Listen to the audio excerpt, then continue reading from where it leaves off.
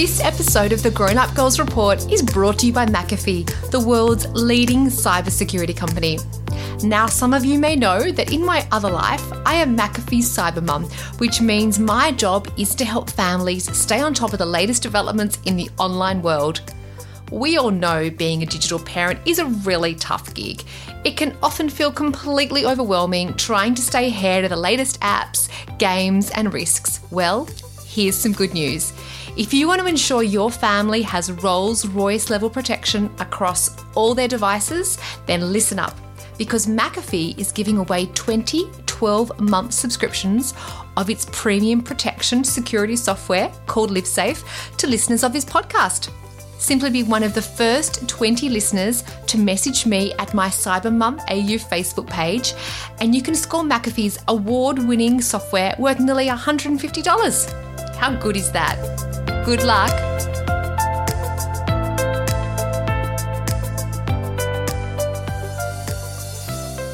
Hello, everybody, and welcome to this episode of the Grown Up Girls Report podcast. My name is Alex Merton McCann. I'm so looking forward to introducing you to today's guest, a really interesting and inspiring man. Yes, you heard it.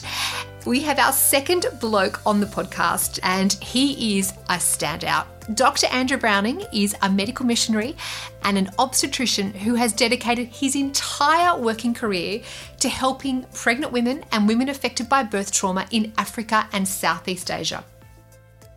He is regarded as the world expert in fistula surgery and has overseen the care of 11,000 women. In 2009, together with his aunt Val, he set up the Barbara May Foundation, which has run free hospitals for the poor. It has prevented fistula, and it has also helped train midwives in clinical skills. And together, they have actually helped the safe delivery of 50,000 women. Andrew works really closely with the United Nations, with the World Health Organization, and in short, he's quite a big deal. And I find his story to be so inspiring. There is no doubt that Andrew's work has positively affected the lives of tens of thousands of women, so he needs to be celebrated and we need to hear his story. So of course he has to come on the podcast. So sit back and relax, because here is my conversation with the wonderful Dr. Andrew Browning. So Andrew, welcome to the podcast. Yeah, thanks, Alex. It's so great to have you here. Now, just a heads up, listeners, because of the corona pandemic and we're all staying at home, Andrew and I are actually using Zoom. So I'm just apologising in advance if the quality is not usually what it is. And in addition to the need for Zoom, because I'm staying at home, Andrew's actually self-isolating because he's just returned from Africa. So, yes. So Andrew, just before we get into it, so how much longer till your self-isolation comes to an end? Not that I'm counting, but it's 72 hours. 72 hours. I bet you are absolutely counting. What have you done to entertain yourself? Yeah, not a great deal. It's been rather dull. No, but I've been able to do a lot of work, most doing stuff online, administering our projects in our hospitals around Africa and Southeast Asia. So there's been a lot of time spent on Zoom. Yep. And on the emails, which is the normal part of my day while I'm in Australia anyway. Okay. And we're writing a textbook. So just finished the text for the textbook on fistula surgery. So it's been put to good use. Excellent. Very, very pleased to hear that. Now, look, let me just get back to that incredible CV of yours, which I mentioned in the bio. And I just have to say that, look, seriously, on behalf of women worldwide, some of those incredible things that you have achieved and your life's commitment have just changed the trajectory for so many women. So thank you for all that you have done and your incredible commitment to making a difference to the lives of so many. I just, honoured to have you here today, Andrew. So thank you so much again. Yeah, thanks, Alex.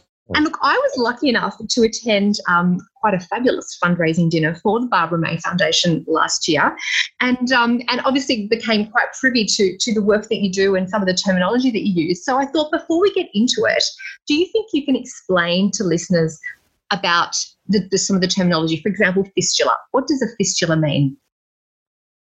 Yeah, so fistula is just a word, it purely means hole. And the hole that we're talking about is due to childbirth in women. about 5% of all women everywhere in the world, for whatever reason, the baby's getting stuck in labour. So here in Australia, you have a caesarean section that's diagnosed in labour, caesarean, and everything's well on, where there's no hospitals, no doctors, no midwives. If you get into obstructed labour, then you stay in labour. And the women I treat have been in labour for 3, 5, 7, sometimes even 10 days. Wow. So invariably the baby can't make that long labour, so pretty well always the baby dies. And then she'll deliver a stillborn child, usually unconscious by that stage on the 4th or 5th day of labour. So she delivers her stillborn child, and then it takes on average about 2 days for her to regain consciousness. And when she does regain consciousness, she finds that she's leaking uncontrollably from her bladder and also her bowel. Because she's been in labour for so long, the obstructed labour, the baby's head's being pressed against the mother's pelvis, so all the tissues between the birth canal and the bladder, and sometimes the birth canal and the rectum, all those tissues are crushed, the blood supply is cut off, they die. So she delivers a stillborn child, and then all those dead tissues come away, and she's left with a fistula, or a hole between the bladder, birth canal, and sometimes the rectum and birth canal as well. So she leaks continually. She's depressed, suicidal. She's rejected by her family. Her husband will divorce her. She'll just live in isolation for the rest of her life. And 40% of the ladies I treat have attempted suicide with this condition. So it's pretty devastating, and it happens frequently. We estimate that there's still 2 million women around Africa waiting for treatment. So there's still a lot of work to do, but we are also trying to prevent it, because you prevent it just by enabling women to have access to doctors and hospitals and nurses, midwives during labour when they otherwise wouldn't. Yes, absolutely. And what a devastating condition, but I can see that the preventative strategy is really where the focus needs to go. So yes, that makes complete sense. And Andrew, can I ask, when you were, back in your sort of, early 20s, and you were working out the direction that you were going to take when you were studying medicine, what was it that drew you to this particular line of work? I always wanted to be a missionary doctor. I'm a Christian foremost, and I gave my life as a Christian when I was about 14. But going back even earlier, when I was 6, going to Sunday school, I was listening to a returned missionary that our church supported. She was a nurse working in Tanzania, and she spoke to our Sunday school class, and I was just, wide-eyed and overawed about her stories, and thought, yeah, this is what I want to do with my life. So as a 6-year-old, I kind of made that decision, I suppose, that I'd be a missionary one day, and just little steps along the way. So as a medical student, I was in the Rwandan refugee camps, working there, the genocide time, and thought this is a wonderful, awful things, but a wonderful way to help relieve suffering in the world as a Christian. So step by step along the way, then I became an obstetrician after I actually visited a lady called Catherine Hamlin in Ethiopia, because my aunt has been living in Ethiopia for the last 40 years and runs a huge aid organisation to the Afar nomadic people in the desert. But while I was working with her as a junior doctor, I visited Dr Hamlin, and she ran a fistula hospital, and she offered me a job. So then I had to come back to Australia and get my obstetrics and gynecology training to get the work permit to go over and help her. So then I was with her for 10 years, and then moved to Tanzania and started fistula work out of Ethiopia with my own organisation. So Catherine, still doing, she's dead now, sorry. This is why I'm in self-isolation. I attended her funeral last week. About to mention that, and we know that was a very, very sad loss, because she was an incredible lady and so inspirational for many. Yeah, and she was 96, so it's not unexpected, but an incredible life that she's led, and the work that she does is still continuing in Ethiopia with the staff there. But then I started my own organisation in 2011, and to take that work out of Ethiopia to the rest of the world. So we moved to Tanzania with my family and I, and started fistula work there, but also have started fistula work many places around Africa now and Southeast Asia, to take that work out of Ethiopia to the rest of the world, where it's just as needed, if not more. Yeah, absolutely, absolutely. Andrew, I was shocked to read that over 800 women a day die worldwide from birth-related injuries, and that more of these are in sub-Saharan Africa. Now, I understand that the Barbara May Foundation has actually built 3 hospitals in Africa. Can you tell me a little bit about these projects? Yeah, so, I mean, I was treating obstetric fistula and have been treating obstetric fistula. Actually, my first patient was 1996, so 24 years now. So you can only do this work for so long before you start thinking of ways to prevent it, because it is preventable. Fistula used to be common in Australia and America and Europe back in the 1800s, but we've prevented it by having safe obstetric care for all women when they need it. And we can do the same for the rest of the world. So I started the Barbara May Foundation with my father back in 2009, actually, to build maternity hospitals where there aren't any. So the big problem in Africa is that there's so few hospitals where you can get a delivery. So, for example, I lived in northern Ethiopia with my wife and 2 kids for a while. We started a new fistula hospital there, and myself and 2 nurses were treating up to 700 fistula patients a year. Wow. In that hospital. And it was in a region of 20 million people. And there was only 6 hospitals where you could get a cesarean section, and none of them were busy because all the women lived too far away. So 96% of women were delivering at home, and up to 1 in 14 women were dying during their lifetime trying to have a baby, let alone getting fistulas. So we had to build maternity hospitals to stop that from happening. To prevent not only treat fistulas, but to prevent them by providing good, safe and free obstetric care. One of the biggest reasons why women don't come to hospital to have their babies is they think it's going to cost money, and they don't have any money. So they stay at home and suffer the consequences, which could be death, could be a fistula. Which is an awful prospect, and something that we've forgotten in the West, how dangerous death is. And you talked about the statistic of 800 deaths per day, which is greatly reduced compared to 10 years ago. But it's probably a grossly underestimated. There's all sorts of politics behind publishing good figures, but people working on the ground realise that it's probably far, far more. Women are still dying every day trying to have their baby. We're just starting to build with the Lutheran Church in America. We're starting to build a new maternity hospital in South Sudan, actually, which has one of the worst maternal mortality rates. And all going well, we hope to have that opened in August. But we'll see, because, now with the coronavirus, all the charities are getting far less donations coming to them as people without their jobs. So the knock-on effect of the coronavirus lockdowns will have far greater ramifications across the world than we realise, and it's going to be very hard to manage. So simply for us to run our units is going to be a real struggle over the next time, and women and babies will die as a result. Yeah, look, I was just about to ask you about how the pandemic is actually affecting your work, but as you rightly said, that charitable donations are going to be very adversely affected, and the flow-on effect will be very concerning. But before we actually started the interview, you also mentioned to me about how when you had to leave Africa and you had to turn away some patients. Can you tell us, listeners, a little bit about that, as devastating as it is? Yeah, so I'm meant to be in South Sudan operating on fistula patients now, and last week I was meant to be in Uganda, and next week I'm meant to be in Tanzania. So in each place, there approximately 30 women had come for their fistula operations, and we had to turn them around because Uganda, South Sudan have shut their borders, so I couldn't get into those countries to teach and operate. And Tanzania, the border is still open, but it's looking like it's going to close any minute. So I attended Dr. Hamlin's funeral last week and then came back. So that means all those 90 ladies or so had to go back home.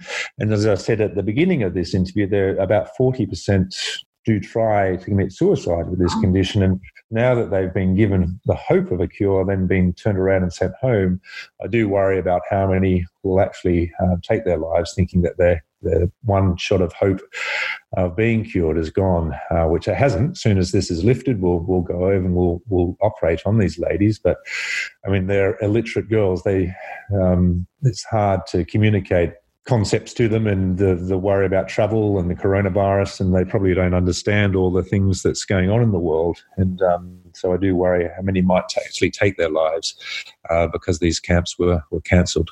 Of course. And we, before the interview again, we were chatting about, what happened during the Ebola outbreak and how that also had a similar trajectory. Can you tell me about how that worked? Yeah, so I partnered with an organisation to help start fistula work in Sierra Leone, and it was going well for some years, but it had to close down during the Ebola time.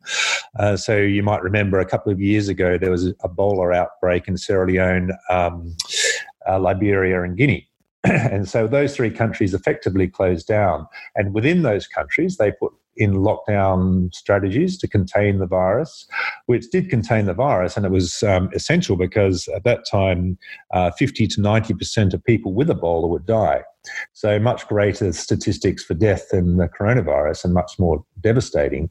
And so they really came down hard, rightly so. But the knock-on effect of that too is difficult to measure because people couldn't move. They couldn't go to hospital when they were in labour because they couldn't move from their village and to get to the hospital. And if they did get to the hospital, the doctors didn't want to treat a pregnant lady because there's lots of blood involved and they were scared that they would get Ebola because Ebola is transmitted by blood. And so just from pregnancy, many hundreds, thousands of women died from trying to have a baby during the Ebola time because they couldn't get access to safe obstetrics.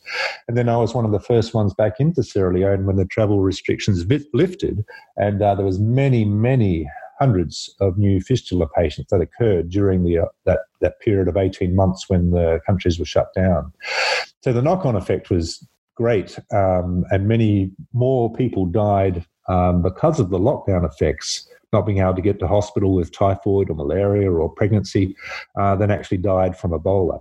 So, but you have to shut down something like Ebola because if you didn't and it spread, probably many thousands more would have died from Ebola. So it's a difficult balancing act. Absolutely. Andrew, I understand that the Barbara May Foundation was established to support your work, your development of hospitals providing free maternal health care to women in Africa, but also to support the work of your aunt, Val, who has got an incredible network of hospitals and women's health projects happening in Africa, specifically in the Afar region. Do you mind updating us on how Val's going and basically giving us a snapshot of what she's achieved during her time in Africa? Yeah, sure. I was with her at Catherine Hamlin's funeral last week. So it was her son, Catherine Hamlin's son, Richard, and Val and I were given the points of importance in the funeral at the front because I was actually the only Westerner who could get there, unfortunately, for the funeral because of the travel restrictions. And Val obviously lives there, and her son was there a few weeks before from England. So it was very sad for the staff, and it was great to see Val. And it was actually her 70th birthday the next day, so I was able to celebrate her birthday with her as well, which is lovely. But Val's probably the black sheep of the family is the best way to describe her. She went to Ethiopia as a 21-year-old in 1974 to answer the maybe 24-year-old she was, sorry, in 1974 to relieve some famine work. And she's pretty well stayed in the Horn of Africa ever since. And in the late 80s, she married a Afar tribal elder in the desert. She's been persona non grata of several countries, Djibouti, Ethiopia and Eritrea at various times, because she's created so much difficulty for the leaders by exposing some corruptions and mass killings and so forth to things like Amnesty and the BBC, which she's received several peace medals for. So she's had a remarkable life, but in the late 80s she married an Afar tribal elder, a lovely man, Uncle Ishmael, and together they started an aid organisation to take development to the Afar tribe. At that time, they didn't even have the writing and language, the language in writing. So their first job was to put the language in writing. And so they taught people how to read and write. And then they realized that there was no books or anything for them to read. So then they had to publish newspapers and books and so forth. And then they taught people to be health workers, literacy workers. And so now she runs a big aid organisation to look after pretty well 1.5 million AFARs. She's got 750 employees, all of them AFARs, trained by herself to how to read and write and then how to be health workers or whatever. And each year they treat about 500,000 people in their clinics. They teach about 10,000 people how to read and write per year. They publish newspapers and books and periodicals. They have radio stations. They build about 500 kilometres worth of roads every year through the desert. Water supplies, drill water holes and water catchment areas for the brief times that it does rain. They do cholera emergency work, HIV work, and animal veterinary work. They pretty well run the... Incredible. Yeah, 32 different projects, one of which is maternal health. So that's the one that we do together. And so we built our first maternity hospital in the Afar Desert. So over the years, we've trained traditional birth attendants, and because they were doing... In the villages, the only person to look after you when you're pregnant is the traditional birth attendant. And they're illiterate people. Their only qualification is that they've had babies themselves and they survived. So everyone else in the village thinks, oh, you must know what to do. You can deliver all the other babies in the village. So off they go and they deliver their babies. But they don't have a scientific background or the education that we have. So a lot of the things, the practices that they do are wrong and actually harmful. So, for example, it's their cultural belief, these TBAs, these traditional birth attendants, that the blood in the placenta is bad. So after the baby is born, before the placenta is delivered, they'll cut the umbilical cord longitudinally and try and bleed as much blood as they can out of the mother and out of the baby, thinking that that blood is bad. And that kills people. Right. Or, it's 50-degree heat and they don't allow women to drink during labour, and so they get completely dehydrated. And when it comes time for them to push, they're so dehydrated they don't have the reserve to push. So all these things we had to teach them not to do, or Val had to teach them not to do. I went down and helped with her on occasion, and then teach them what to do. And so that decreased the maternal death rate from 6,000 deaths per 100,000 deliveries to 550. Wow, Andrew, that's incredible. Yeah, and it costs very little. We equip them with a birthing kit that costs $1.50 each to do TBA, and we give them training each year. So we've got over 1,000 TBAs trained and on the books now, and we give them training every year, updates, and it costs $50 each. To train them and pay them. So that decreased that's little investment of money has decreased the death rate from 6,000 per 100,000 deliveries to 550. Oh. But we had to take it a step further and build a hospital. So with the Barbara May Foundation, that was our first maternity hospital to build in the Afar Desert. Uh-huh. Yep. So we opened that in 2011. And so it's been operating since then. Pretty tough to build a hospital in 50-degree heat with no water, no electricity. Unbelievable. It dust gets into everything breaks. But it's a challenge, but it's a challenge worth doing, and it saves countless lives of women and mothers. And I go down there twice a year to treat fistulas. I'm meant to be going down there in May, but I dare say that'll be cancelled as well because of the travel restrictions. Of course. Andrew, is the hospital currently running, or is it also had to close down? Yeah, of course. No. So the hospitals are, of course, an essential service. We've postponed the fistula work because I can't get there, and there's no surgeon who can do the fistula surgery in that particular hospital. But in our hospital in Tanzania there is, and the hospitals in Uganda there is, and Nepal there is. But but the maternity work is essential, and that's continuing, if not even busier. But that's going to be dependent on the funds that we can get, of course. But the local staff, the maternity work goes all year round. And so last year through our networks, we delivered 15,000 ladies. And so we're hoping for a similar number this year, but of course, depending on funding. Absolutely, absolutely. That's incredible statistic. When I was at the dinner last year, Andrew, you shared stories of two ladies who you have treated, and I wonder whether you might be able to share those stories with our listeners. From memory, their names were Ningolo and Zahar. And I remember how their lives have been completely transformed as a result of you being able to operate on them. Yeah, thanks, Alistair. There are hundreds, thousands of stories.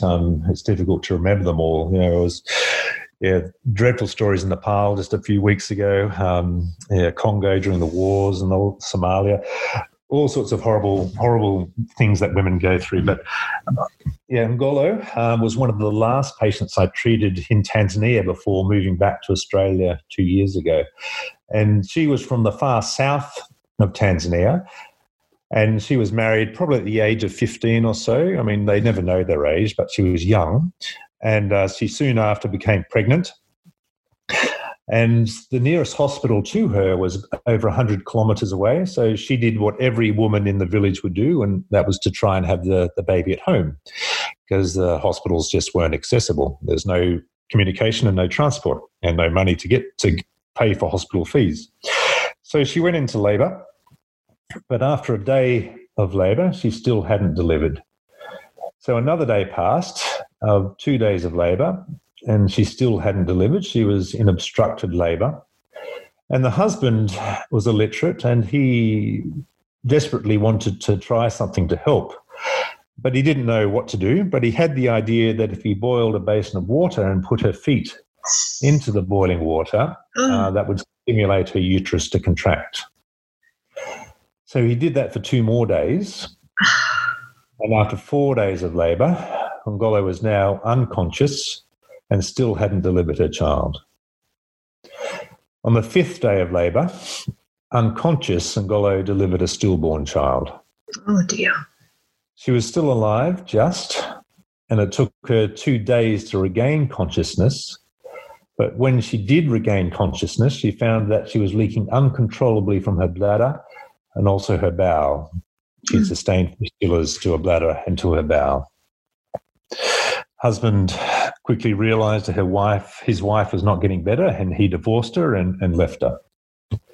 She went to live with her mother, and the mother didn't want her in the house either, so she made a little mud hut at the edge of the family compound and put Ngolo in there. And so Ngolo was shut in that little mud hut, unable to walk because of burns on her feet and too ashamed to socialise, so she stayed in there isolated for 18 months. She was found by a mission and taken to that hospital 100 kilometres away, and they tried to operate on her fistula 3 times, but the doctor there was poorly trained and he didn't know how to cure her, and she wasn't cured. So she was actually by then found by our outreach worker from northern Tanzania and brought to us. And I operated on her at the end of 2017, just before we moved back to Australia. And we give a spinal anaesthetic, so they're awake during the operation. And Ngolo had so given up hope that she could be cured that she just sobbed uncontrollably throughout the whole operation. No, Andrew. Poor darling. Fortunately, yeah, so it was a difficult operation. There was a lot of reconstructive surgery that needed to be done because the whole birth canal was destroyed. We had to make a new one, urethra. And so they have a tube in their bladder for 2 weeks after the operation while all the tissues heal. At the end of the 2 weeks, we removed the catheter, and fortunately she was cured. She was completely dry, continent of bowel and bladder, so urine and feces. She was absolutely overjoyed. She was jumping up and down and clapping her hands, had a smile from ear to ear and saying, look, I'm going to go home. I'm never going to meet another man. I'm not going to be married again. I'm going to go to school and start a new life. So in the middle of last year, I got word down to her village and heard from Ngolo that she is going to school and she's still well, still happy.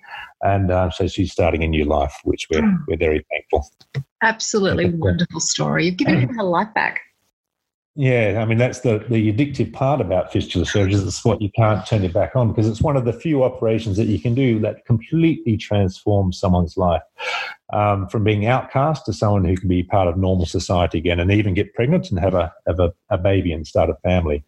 We ask them all to come back to us when they are pregnant to have a cesarean, because if they get into obstructed labour, they'll likely die from a ruptured uterus or something. So they all come.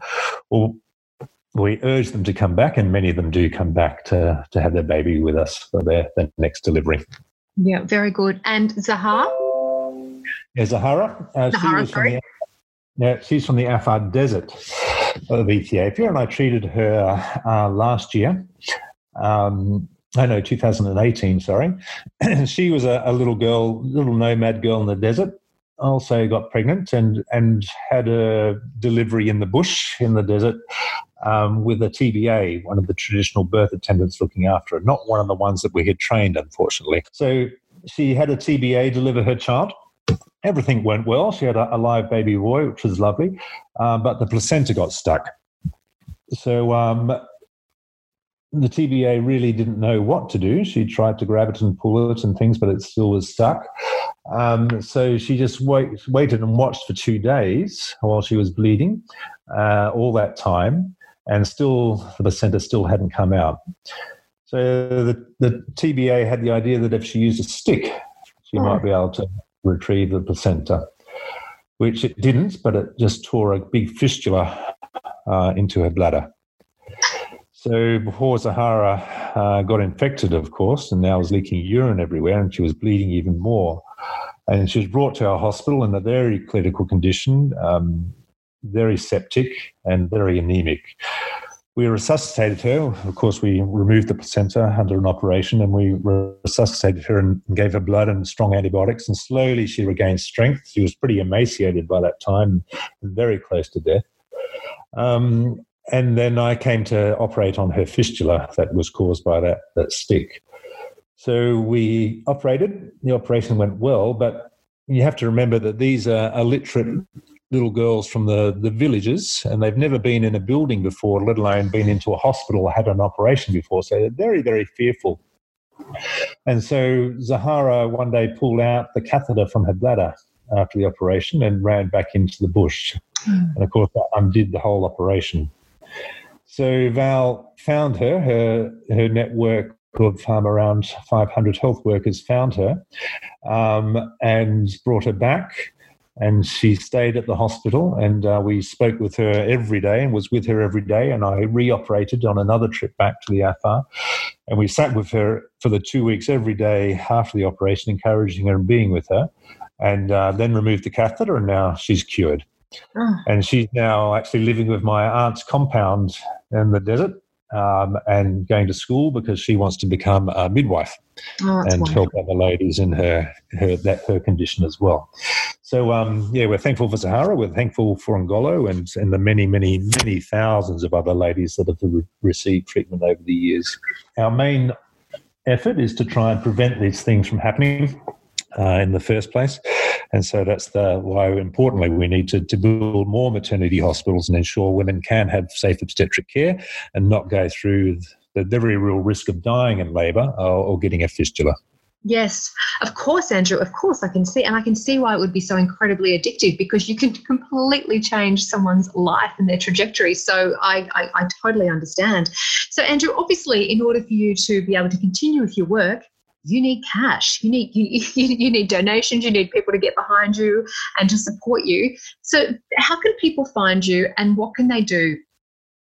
You can spread the word. That'd be wonderful. Thank you for doing that today, Alex. Not at all. And visit our website, the Barbara May Foundation. So it's www.barbaramayfoundation.com. And all donations to us tax deductible. I mean, as I said before, the coronavirus is really going to make things difficult for all charities. Some forecasters are expecting a 40% decrease in charitable giving, which is going to really impact the world in a broad way.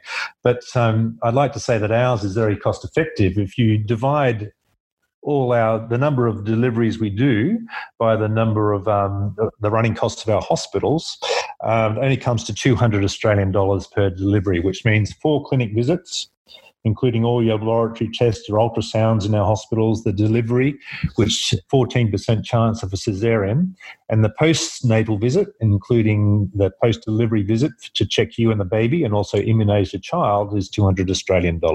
So it's not a great deal of money for a big impact to save a mother and child's life and perhaps prevent a fistula and immunise the child as well. So, and it's about $400 Australian to repair a fistula patient in our networks as well. So, not a great deal. Yeah, $1.50 to equip a TBA for a delivery. But donations have to be over $2 to be tax deductible. So maybe buy 2 delivery kits for a TBA, $3 to make less than a cup of coffee, less than a takeaway cup of coffee. Yeah, and then you've equipped 2 deliveries to be done safely in the villages. Yeah. And you could argue at the moment, Andrew, while we're all, eating at home, and if we are fortunate enough to still have our jobs, because I know there are many that have got a lot of uncertainty or have lost jobs, that, you think, okay, look, Saturday night, we could have been out at the local Thai, but we're not, we're at home. That could have been $70, $80. Why not redirect the funds, because that can, as you say, look, $200 can totally change someone's trajectory. And, amazing, Andrew. You're doing such incredible work.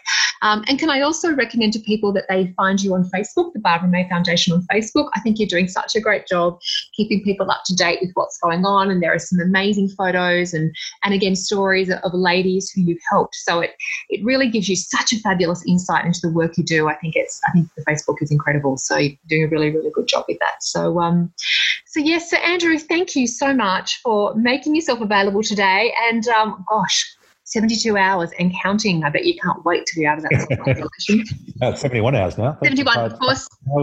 Yep. Oh, look, that'll be fantastic. And look, I just hope you can get back as soon as possible and continue this vital work. Yeah, what do you think? How long do you think it might be? From what you hear on the ground in Africa and I don't know. It's very difficult. It's impossible to predict, isn't it? I mean, they're saying the lockdown here until July, but it doesn't mean that the borders will be open in Africa. So a lot of African borders are closed. Very few cases so far in Africa, but they're doing very little testing. So it's really difficult to know what's happening there. But there is some talk about, things like malaria might be protective or whatever. So we don't know. We don't know what's going to happen over there. But, just hope that actually it's interesting that our charity, the Barbara May Foundation, was named after my grandmother, who was made an orphan in the Spanish flu 100 years ago. And she lived life as an orphan from the Spanish flu, and now we're in the next big pandemic. Andrew. Yeah. Very so interesting. Kind of full circle. Indeed we have. Almost 100 years later, yeah? Yeah, that's right. Exactly 100 years later. 101 years later since they died. Yes, exactly. Oh, dear. Oh, well, look, I hope you get back there as soon as you can, because clearly you're making such a big difference. So thank you again, Andrew, and let's keep talking, and I will put all of the details into the show notes for the listeners on how they can find you and the website, the Facebook and all of that. So good luck, Andrew, and thank you for all you're doing. Really appreciate it. On behalf of women worldwide, thank you. Thanks very much, Alex.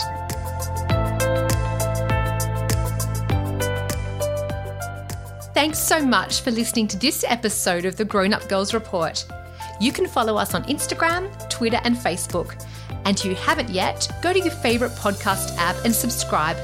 And while you're there, why not rate and review this podcast? I'd really love your feedback.